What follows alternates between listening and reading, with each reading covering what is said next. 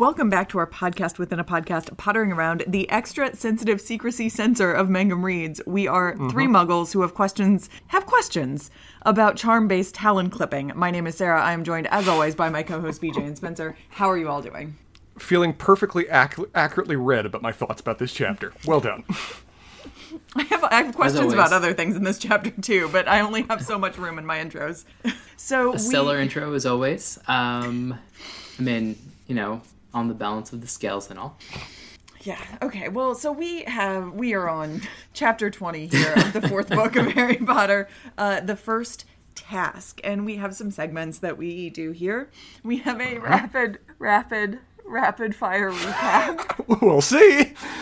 We have BJ's Wizard Wheezes, Newbie's Notes with Spencer, and we award house points, which I have just remembered is a thing we do. I was so focused on getting this recap done that I have not prepared that segment.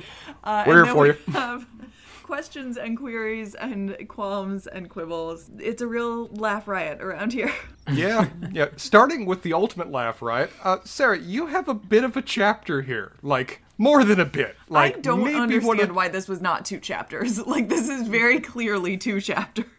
There was a moment in the center where there could just been an obvious, and then Harry went to the tournament. And then we move on to the next chapter. And yes, but it would have had to been called something else. It would have had to been called something like Mad-Eye Moody spoils Harry for the first task, and that's a weird chapter title. Deus Ex Moody, is that what we have going on here? As a result of that not happening, you've got probably one of the 3 longest chapters we've yet had in the series. Yeah. I can barely contain my excitement. BJ's directly gleeful. Do you have a guess? Do you have a bet? Or is it just 2 minutes, hell or high water? I mean, you could guess like 2 minutes and 30 seconds just to try and regain some just points. Just for pride. Yeah. Yeah, I guess so. Maybe that actually needs to be... Well, never mind. That's more complicated than I can barely remember the rules as it is. So, let's just... I'm gonna try to hang on by the horntail for this one and just see if I can get it under 2 minutes. Under 2. We have a goal. We have a stopwatch. We have a Sarah that is hopefully ready. Whenever you are. Listeners at home cannot see how much I've been rubbing my face in the past 3 minutes. The stress. The next morning, Harry is antsy to tell Hermione about the dragons and his confab with Sirius. A library trip reveals a lot of information about dragons, but not how to successfully survive one. Plus, Sirius had referenced a simple spell. Harry is in full-on panic mode as the first task approaches, but he does make a decision. Cedric has got to know about the dragons, too. He corners Cedric and gets caught by Moody, who takes him to his office, which is populated by all sorts of dark wizard catching shit, and Harry's sweating bullets. But Moody insists that cheating is a key part of the tournament and wants to know if he's got a plan for the dragons. His advice, play to your strengths. Harry's mind goes understandably blank until he remembers he's a pretty good flyer. Harry immediately goes to Hermione to learn a summoning charm, which is all they do for approximately 24 hours. Harry masters Accio just in time for the first task. In the tent, the other champions aren't looking super confident, but Bagman is having the time of his life. The instructions: champions will pull a model dragon at random from a bag, and then they have to go out one by one to the stadium and get the golden egg. Harry, predictably, gets the Hungarian horntail. Bagman, all in on the cheating as normal, pulls Harry aside to see if he wants any advice. Harry doesn't. Then we get a truly terrifying sequence of Harry in the tent watching the other champions go through and hearing the crowd reactions and Bagman's commentary. Finally, it's Harry's turn, and he walks out to face the horntail, who's fiercely protecting her eggs. He focuses enough to cast Accio Firebolt and has to wait an agonizingly long time to see if the broom will come all the way from the castle. Once he's in the air, it's just another slightly toothier Quidditch match. He goes higher and higher, taunting the dragon until she's finally reached the end of her rope, and he dives beneath her wings to snatch the egg and zoom towards the other end of the arena. The crowd is wild, Bagman is flabbergasted, and while Harry waits for his score, Hermione and Ron show up. Ron gives a non-apology apology. Harry is cold, but then it's over because they're 14-year-old boys. Ron debriefs him on the other champions, but Ron is convinced Harry did the best. But then in some 90s-era figure skating scoring, Karkaroff gives him a 4, which ties Harry for first with Crumb. They all go back to the champions' tent, where Bagman lets them know that the eggs hold the clue for the second task. Harry's feeling so good having Ron as a friend again that he's able to brush off Rita Skeeter. I mean, The stopwatch says just over 2 minutes. I think we got to give a rounding on that one, man. It's 0.06 over. I am 100% not going to give her rounding on this one because there was... This was a short-shrifted summary. Well, BJ... I'm not saying it shouldn't be. You're the one who made the goddamn rules. I did make the goddamn rules, and the whole point was the earlier chapters were short, so you they keep give saying you that like that's a thing, but that's not actually a thing. I understand that the earlier chapters were shorter, but it was not done because the earlier chapters were shorter. What was it? It was done because the earlier chapters were... Anyway, it's fine. It's fine. But what? You're the judge. What is your declaration here, man? This is 2 minutes, 0.6 seconds. Okay. Sorry, Sarah. You were so close. It was so close. See if I answer any questions for you later. I mean, I'm sure I can come up with another rant about something that will induce you to answer some questions, but we'll see. While Sarah debates BJ's murder, BJ, do you have some wizard wheezes for us? I do have wizard wheezes. The first is a question for you, Spencer. How much did you sympathize with Harry trying to get dressed in the morning and having all sorts of trouble with his clothing? It is my very first note on Newbie's Notes. Big feel. Big feel. For those of you who aren't familiar with the other podcasts and conversations that we've had, Spencer has interesting troubles with getting clothed in the morning due to many holes in his t-shirts not all being in the right places and other similar qualms and quandaries with putting shoes on in the morning and other interesting things. My eyes open about halfway through the morning drive. Everything before that's just kind of a vague, mostly working by braille blur. And here we also have Harry wearing a hat as a sock, so this seems appropriate. Yes. Done that. Yes, happened. So, there are just a couple of things that are of particular amusement. The secrecy sensor is pretty great. The faux glass, sort of all those little objects were quite entertaining. And this will probably be a little bit more my contributions in Newbie's Notes, but I just want to wheeze about Moody Ex Machina and the hilariousness of how dense he is either coming to realize or realizes that Harry Potter is, and is a bit dismayed by it. And then I wanted to comment on the Flutterby bush, which is a great thing because I'm presuming it is buying into the presumably mistaken etymology of butterfly being a metathesis of Flutterby, and that being a very, very fun story, apparently, that a lot of people that have a dabbling in English like to tell, but doesn't seem to be at all based in reality, much like the rest of J.K. Rowling's writings. Got it. And with that, we can move on to Newbie's Notes. All right, like you said, Harry wearing a hat on his foot, I was just straight up gleeful to see me represented in the text. That's just so on point me, I was almost ready to demand royalties. But BJ, you trying to say something? I did have one other wheeze, which is sort of in Newbie's Notes. And so before we get too far in, I wanted to comment on it. So, and it's a question for you, Sarah. What? So do you think the reason that Harry casts Accio Dictionary is because that is the most useful thing that Hermione can think of to cast Accio on, and that's what they've been doing the entire time? Oh, absolutely. They've been doing one thing. Well, they might have started. I think it built up to the dictionary, especially if this is. I'd like to think this is the OED, and that's how they know that he's ready. So you start with periodicals and then end up. Yeah. Then you get a sort of abridged Merriam-Webster. There is an abridged OED that I believe is only one volume rather than like the 12 to 15 that it usually ends up being. Yeah. Does it weigh as much as a Volvo? How can they fit all that?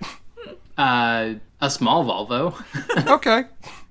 I think the version that I have, which is an 80s or 70s version, is like 12 volumes, each like it's colossal. 3 inches thick, larger than most, about the size or slightly larger than most textbooks, and is like 6 to 8 font. Like it's dense. Among the books that they were going through at the start, Men Who Love Dragons Too Much requires further explanation. You can't just leave that one hanging, J.K. Rowling. And that's in the Harry Potter After Dark section. I don't know. I mean, there's probably a name-drop subreddit that. if you want to look it up. She just name-dropped that and kept going. It was nope, I'm done with this book. Unclear why that one's not in the restricted section. I don't know. It's a personal essay to Hagrid. One interesting character read that kept on coming up, Hermione and Crumb. She is continually what I'm increasingly interpreting as schoolyard pissed off at Crumb every time she sees him. I thought we started off earlier on with she has a little bit of a schoolyard crush on him. This is, I'm increasingly getting in favor of this theory, is that she's trying to write it off as that she's annoyed about his groupies, but it seems more like she's annoyed that she likes him and doesn't want to have to deal with it. I hard feel this moment from Hermione. This is like my early high school self in a nutshell. Really, this chapter, I really liked this chapter in a lot of ways, but one of the things I first liked about it is just how much it reminds me, as much as Harry pisses me off, he is a fundamentally good egg. When he goes and takes the time to tell Cedric, in the most unnecessarily destructive way possible, but still, it is so telling on his character that when Cedric asks him why, he literally had never even pondered the idea of not telling him. He can't just conceptualize the idea of letting him go into this blind. Yes. And so as much as he can just be an unpleasant, self-absorbed dick, there is a fundamentally great core here that I need to recognize more. And so kudos to Harry on that. Also, but the way he did it is so perfect because it is the most basic, like, schoolyard bully thing. I'm gonna knock his books and pens out of his hand and break all of it just to be like, oh, hey, here's a little bit of information. Bye. Well, the spell is Diffendo. Did I say that right? Defendo, yeah. Defendo. I was fully willing to accept that Harry in no way intended this level of disastrous after effects. Just didn't even ponder them. But the fact we don't get him showing any regret for it happening and him just being happy about the result is still also revealing of a different side of Harry's character that we also can't forget about. I mean, but it's not even like the prank side of the twin Weasleys. This is just I want to beat up on other people and terrorize them. No. This is... It's just a prank, bro. Anyway. He is self-absorbed, but also a good person. Those two can somehow pair. Yes. I enjoy that apparently in the minds of the students, the just now standard Moody punishment is you are now a ferret. When Harry's thinking about what's going to happen if Moody punishes him, his just default response is, well, being a ferret might make the tournament easier. Sure, okay, let's go with this. Otherwise, Moody's reaction is really interesting. This is a complex character that I really still don't have a firm hold on. Is that when he takes the time to tell Harry that was a really good... What was the word he uses? He's like, that was a decent. Really... Decent. Yeah. I liked that word choice. That was a really decent thing you did. That was in draft 1 of my summary. Yeah. It got caught out. Lots of things got caught.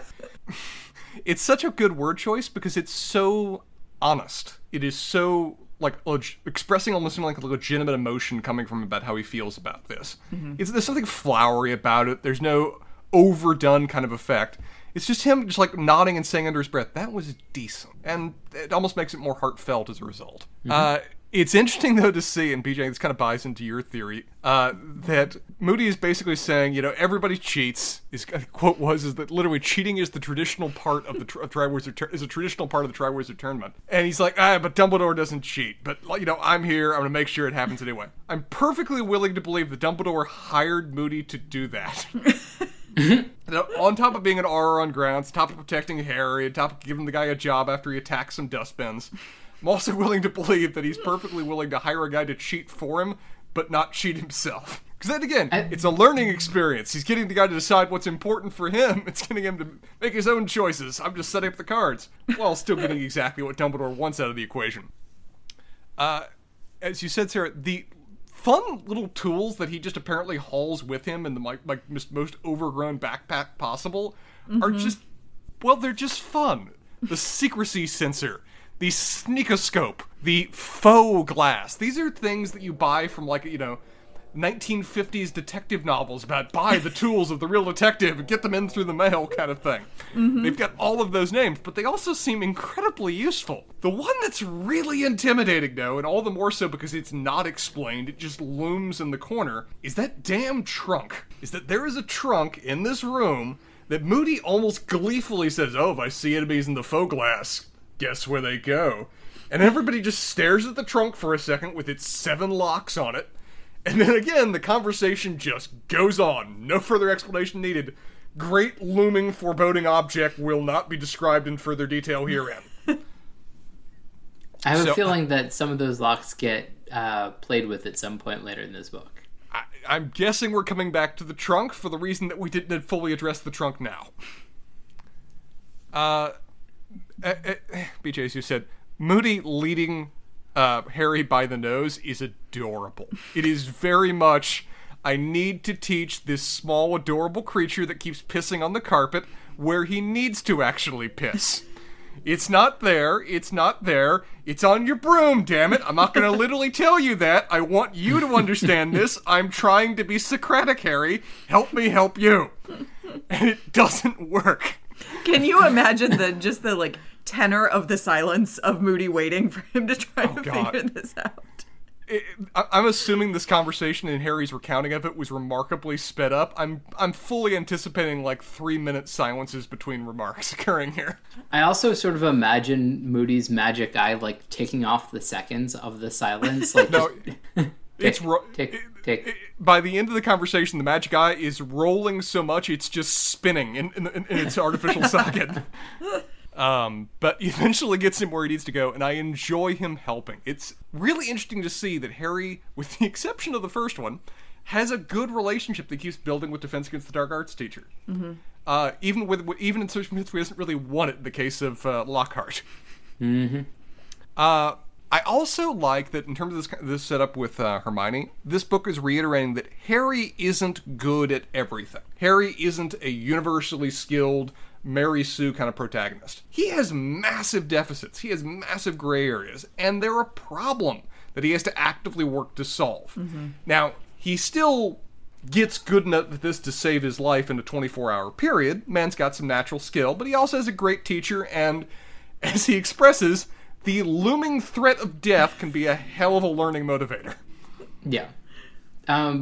So it's a very interesting balance, sort of the other way, rather than having a Mary Sue character. We have like the biggest, like the thickest plot armor that you've sort of ever seen on a character.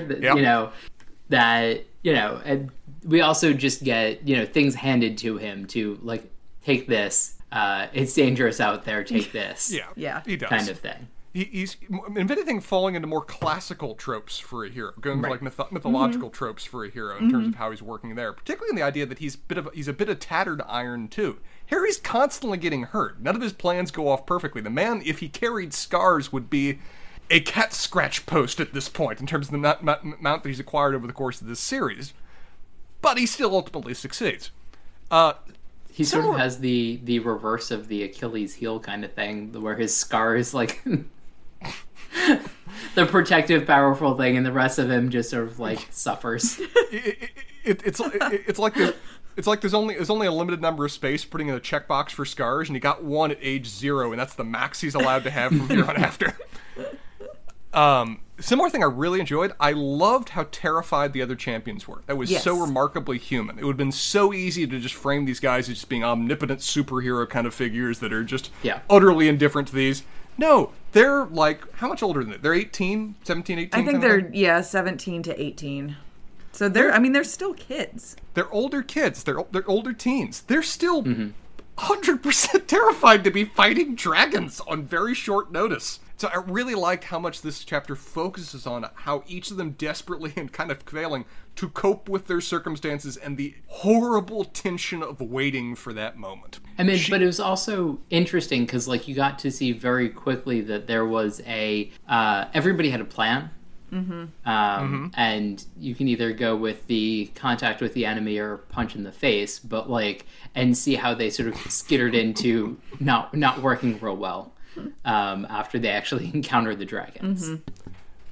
One thing I have to give J.K. Rowling a lot of credit for this chapter is how perfectly she encapsulated that just kind of the feeling you have when you're waiting for the inevitable. That feeling of when you are about to give a speech, you're about to go into court, you're about to do a presentation, any kind of thing like that that is not part of your usual repertoire. It is just a stress moment.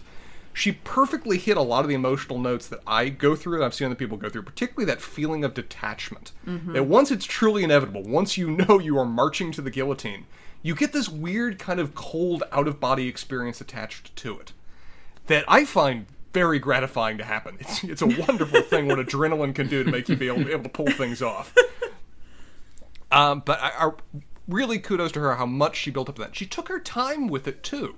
I liked that there were about 4 pages of waiting. And once we got the dragons, everything is... Harry doesn't go first. We don't yada-yada necessarily through everybody else's experiences. We focus on Harry in the tent, increasingly alone, as he's trying to come to terms with what he views as his almost inevitable death.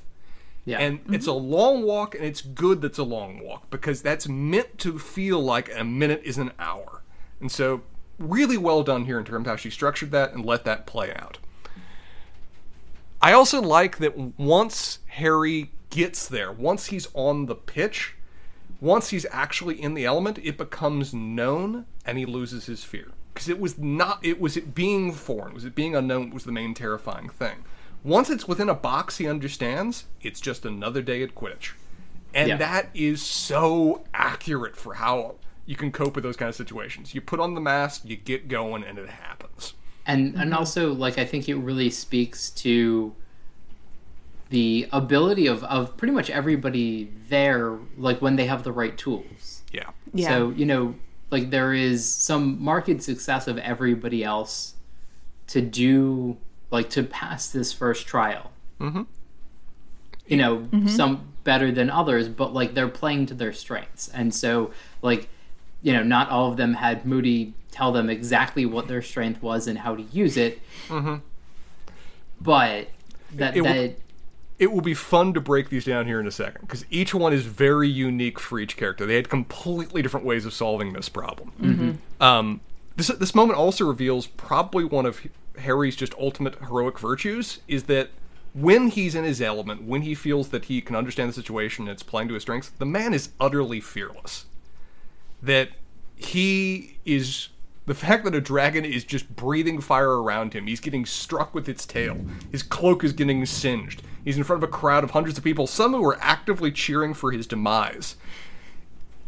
The way J.K. Rowling plays it out, it all just becomes background noise, all just white noise in the background. He's just utterly focused on the moment.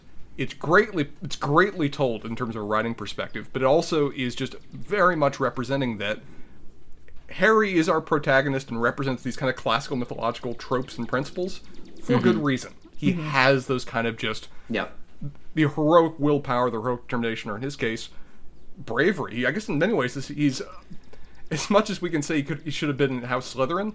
This just kind of heroic resolve screams Gryffindor. Yeah, he is at like his most Gryffindor, peak Gryffindor in this scene. It really is it? It's all downhill from here. Interesting. Peak Gryffindor. Thus far, peakest Gryffindor. Final book, Harry runs away.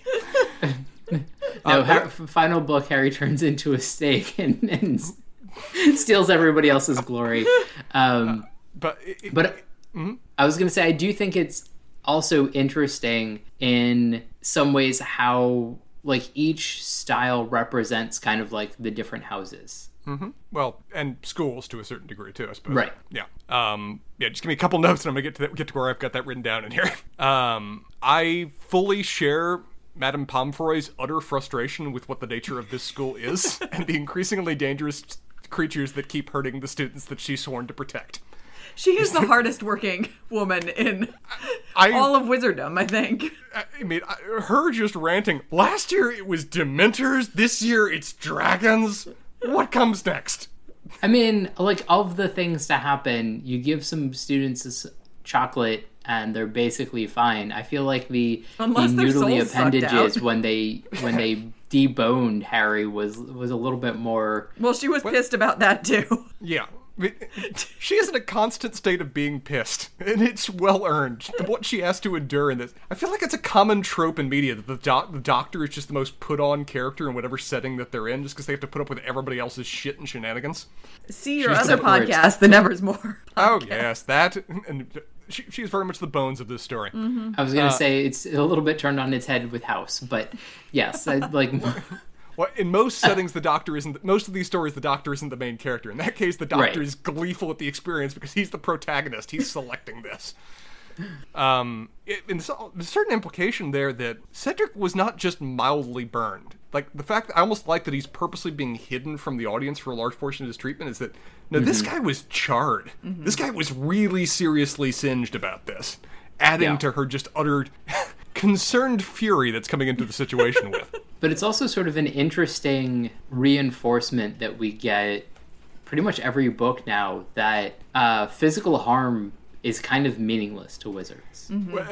It's the main way we know people can just die is by certain uber powerful magical spells. That if you get hit with Killing Curse, what's the Killing Curse name again? Abracadabra. No, Avada Kedavra. thank you. I'm not pointing at you anymore, BJ. That we know that can drop somebody. We know that can just kill someone in a way that can't be revived. But in terms of anything that you just literally immediately die from the effect of it, like looking at a basilisk's eyes or whatever else, Madame Pomfrey is there to help you. As much as I get frustrated at these two chuckleheads, Harry and Ron making up was heartwarming. It was. I was there with Hermione just kind of being sobby. It's like, you two are such damn idiots and I love you anyway. It also was just heartwarming from my perspective, too, because in Hermione's shoes, the number of times I've seen two friends just outright angry at hating each other and then patch things up, a lot more rare than the times I've seen them never talk again and me being forced to pick sides or try to manage that kind of tightrope walk. Yeah. So I am glad whenever I see that, be it in any setting, be even if it's in fantasy.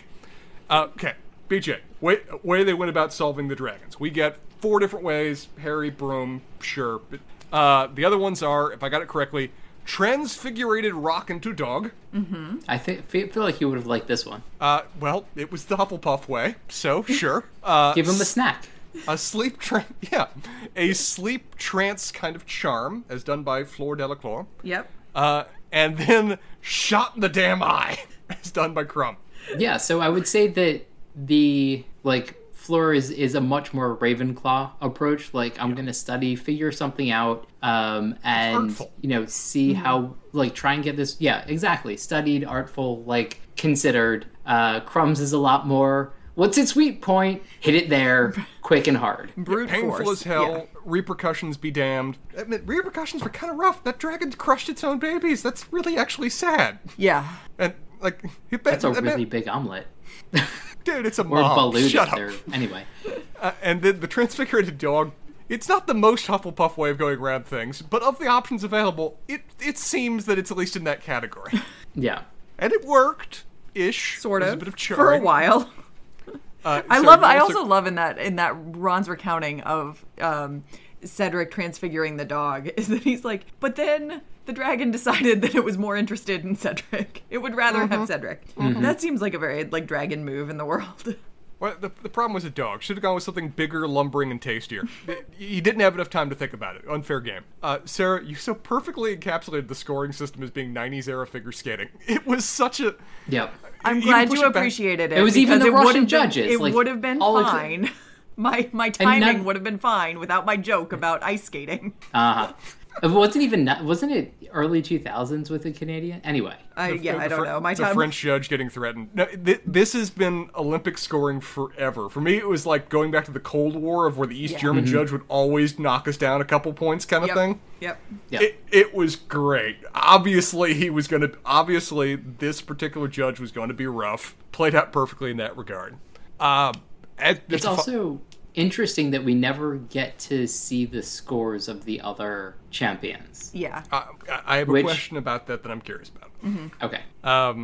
And final moment, Harry gets his most epic mic drop of the entire damn series. Harry doesn't get many like great individual tell-off lines. Doesn't get many of those just kind of flipping his cloak and stalking off kind of moments. He had a good one on Rita Skeeter. Kudos, man. Well done. She's gonna write that up.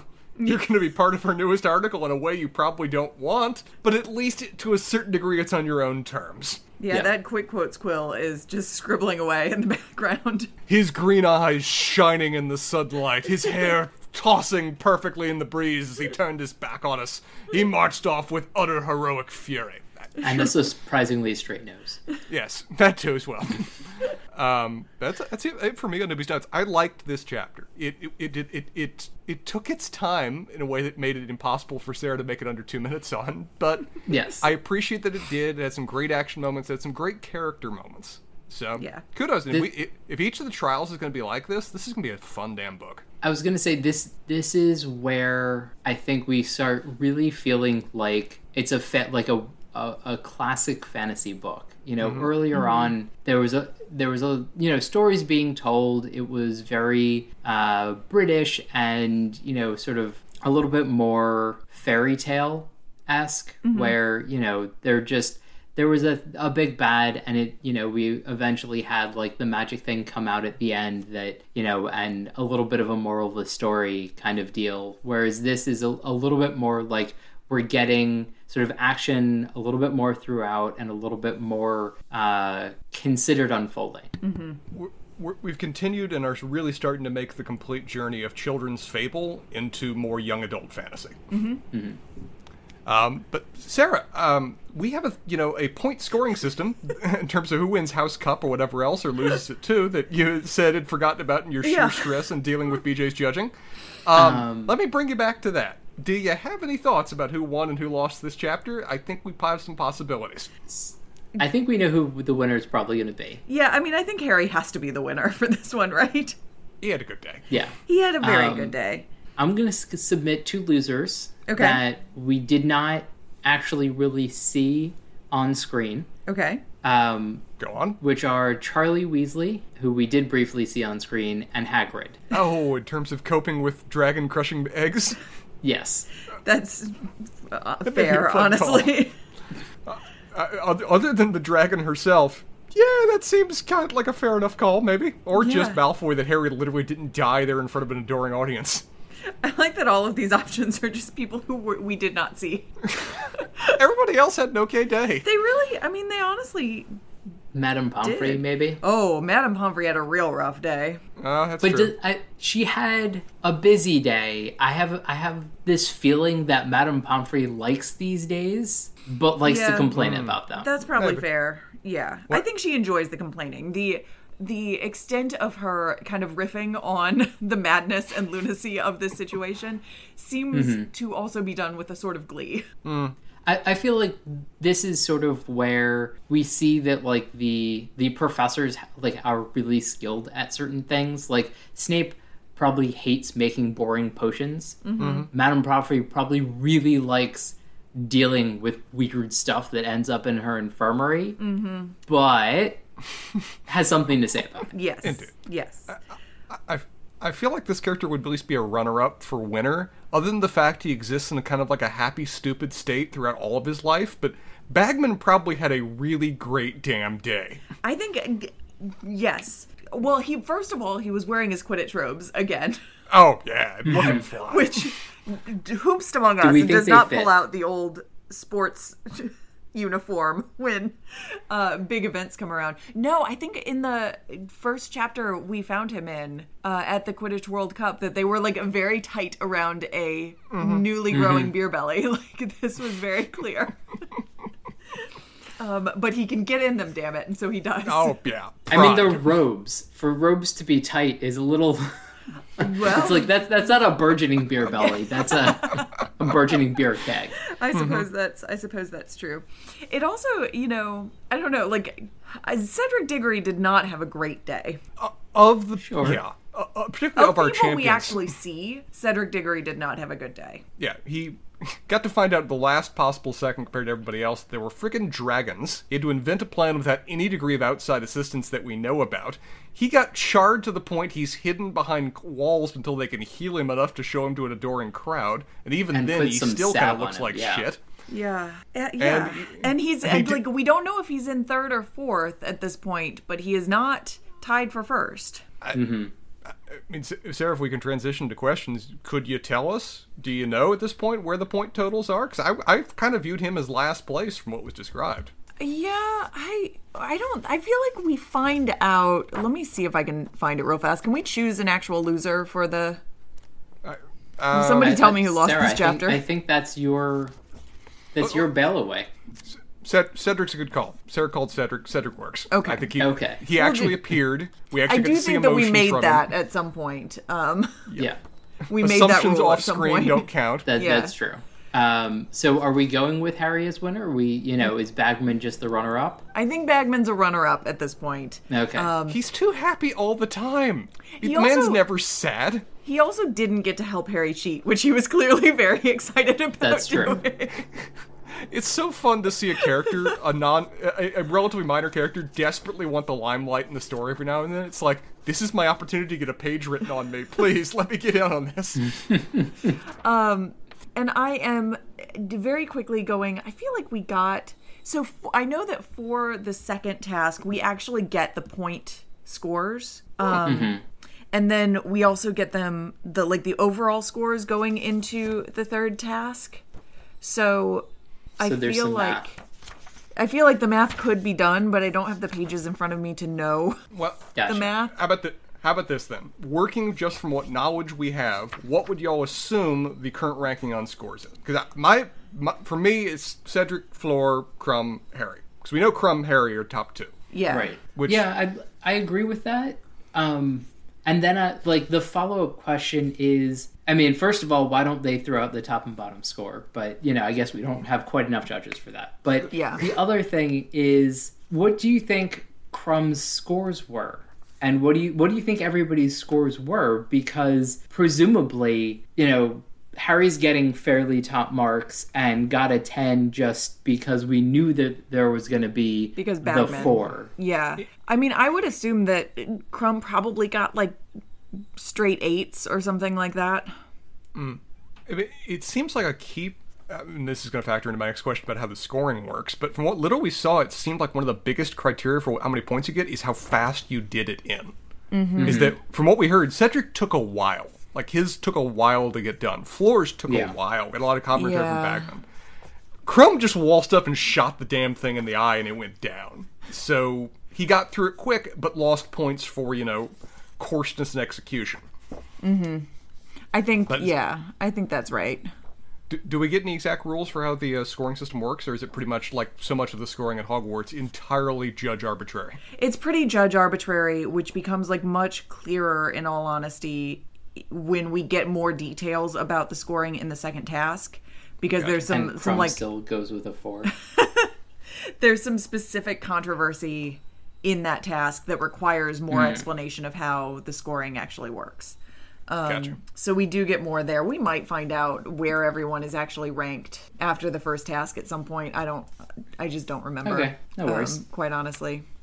Okay. We'll either read it or not, and then you'll have to summarize it. Sure. All good. BJ, No, you have a let's question? find it now so I don't have to put it in a summary.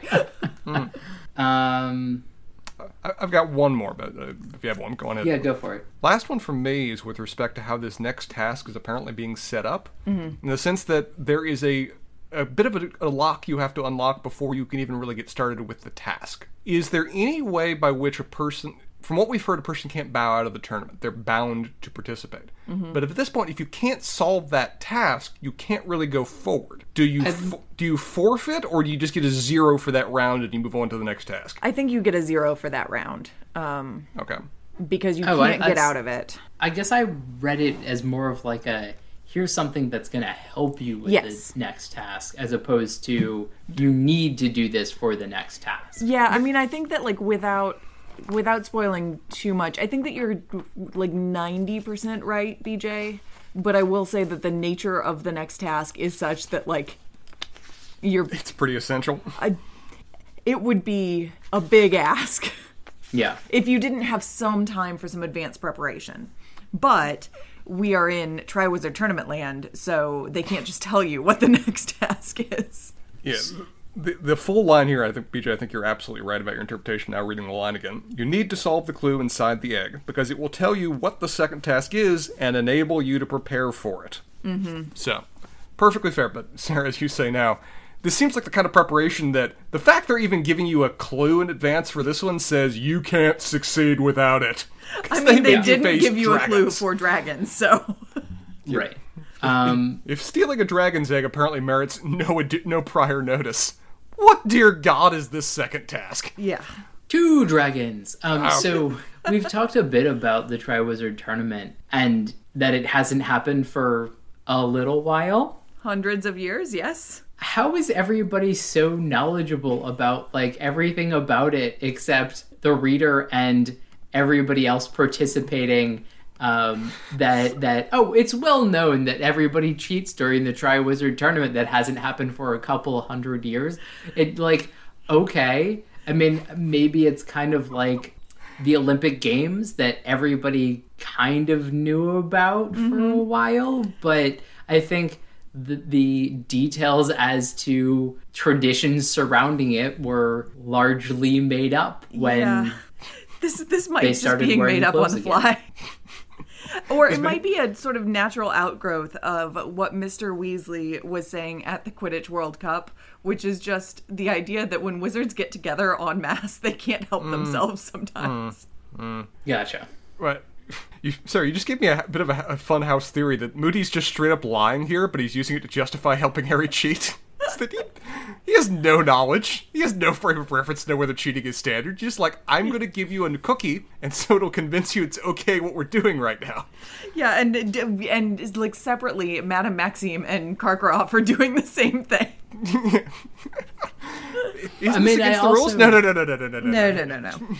I was going to say, I also imagine that Dumbledore has some of this knowledge and has talked to people about this. Maybe the Sorting Hat told him. Oh, yes. The Sorting Hat was probably there. Yeah, it's a fun call. You know, All right, and, here we go. And the Here's Phoenix a and theory. everything else. And so he was talking to Moody and it's just like, well, they always used to cheat, but like, I'm not going to do that this time around. Moody's like, well, God damn it. Now I have to. Heard you loud and clear, Dumbledore. Be back in a minute. Now, my other favorite house theory of this is that literally everyone else in the story actually reads but Harry. Like, there's just totally a book on this. All the information's there. They published a pamphlet that had all the information in it for the tournament, but Harry just can't be bothered to actually do the homework and read it in advance. So, it's not that the knowledge isn't out there. It's that we are literally being denied it because our perspective is a guy that can't be bothered to do the legwork. This is Further cementing the fact that he is a jock and a bully. I don't know how that contributes to him being a bully. Well, just evidence in the chapter is the bully part. The jock. This is more the jock part. Got it. So, if there are no more questions, I'm good. we Just quibbles and qualms. But we can. I'm not entertaining here, so we'll just move right on. Our next chapter is Chapter 21, The House Elf Liberation Front. Wait, what? What? So it's getting to be a little bit more terroristy. Well, we've got a rebranding, potentially. Why with that title is it just them standing in front of a bowl of fruit? I believe that's a painting of fruit, Spencer. My statement was literally accurate. Well, Your statement ish. was I mean, artistically accurate. There is a bowl of fruit that is behind them on this page. That does not seem to in any way indicate what the next chapter is. is that the only way that you can get a still life painting? It's just fruit. No, because the painting can jump between paintings. So clearly what's the name of that again? Sir Patrick? It's surprisingly uneaten. Sir Madigan. Sir Cadigan. Thank you. Sir Cadigan. Well. Okay, well, this has been fine. I'm looking forward very much to the next chapter. I'm curious to see who the Patty Hearst of this chapter is going to be. And yeah, till next time, y'all. Bye, guys.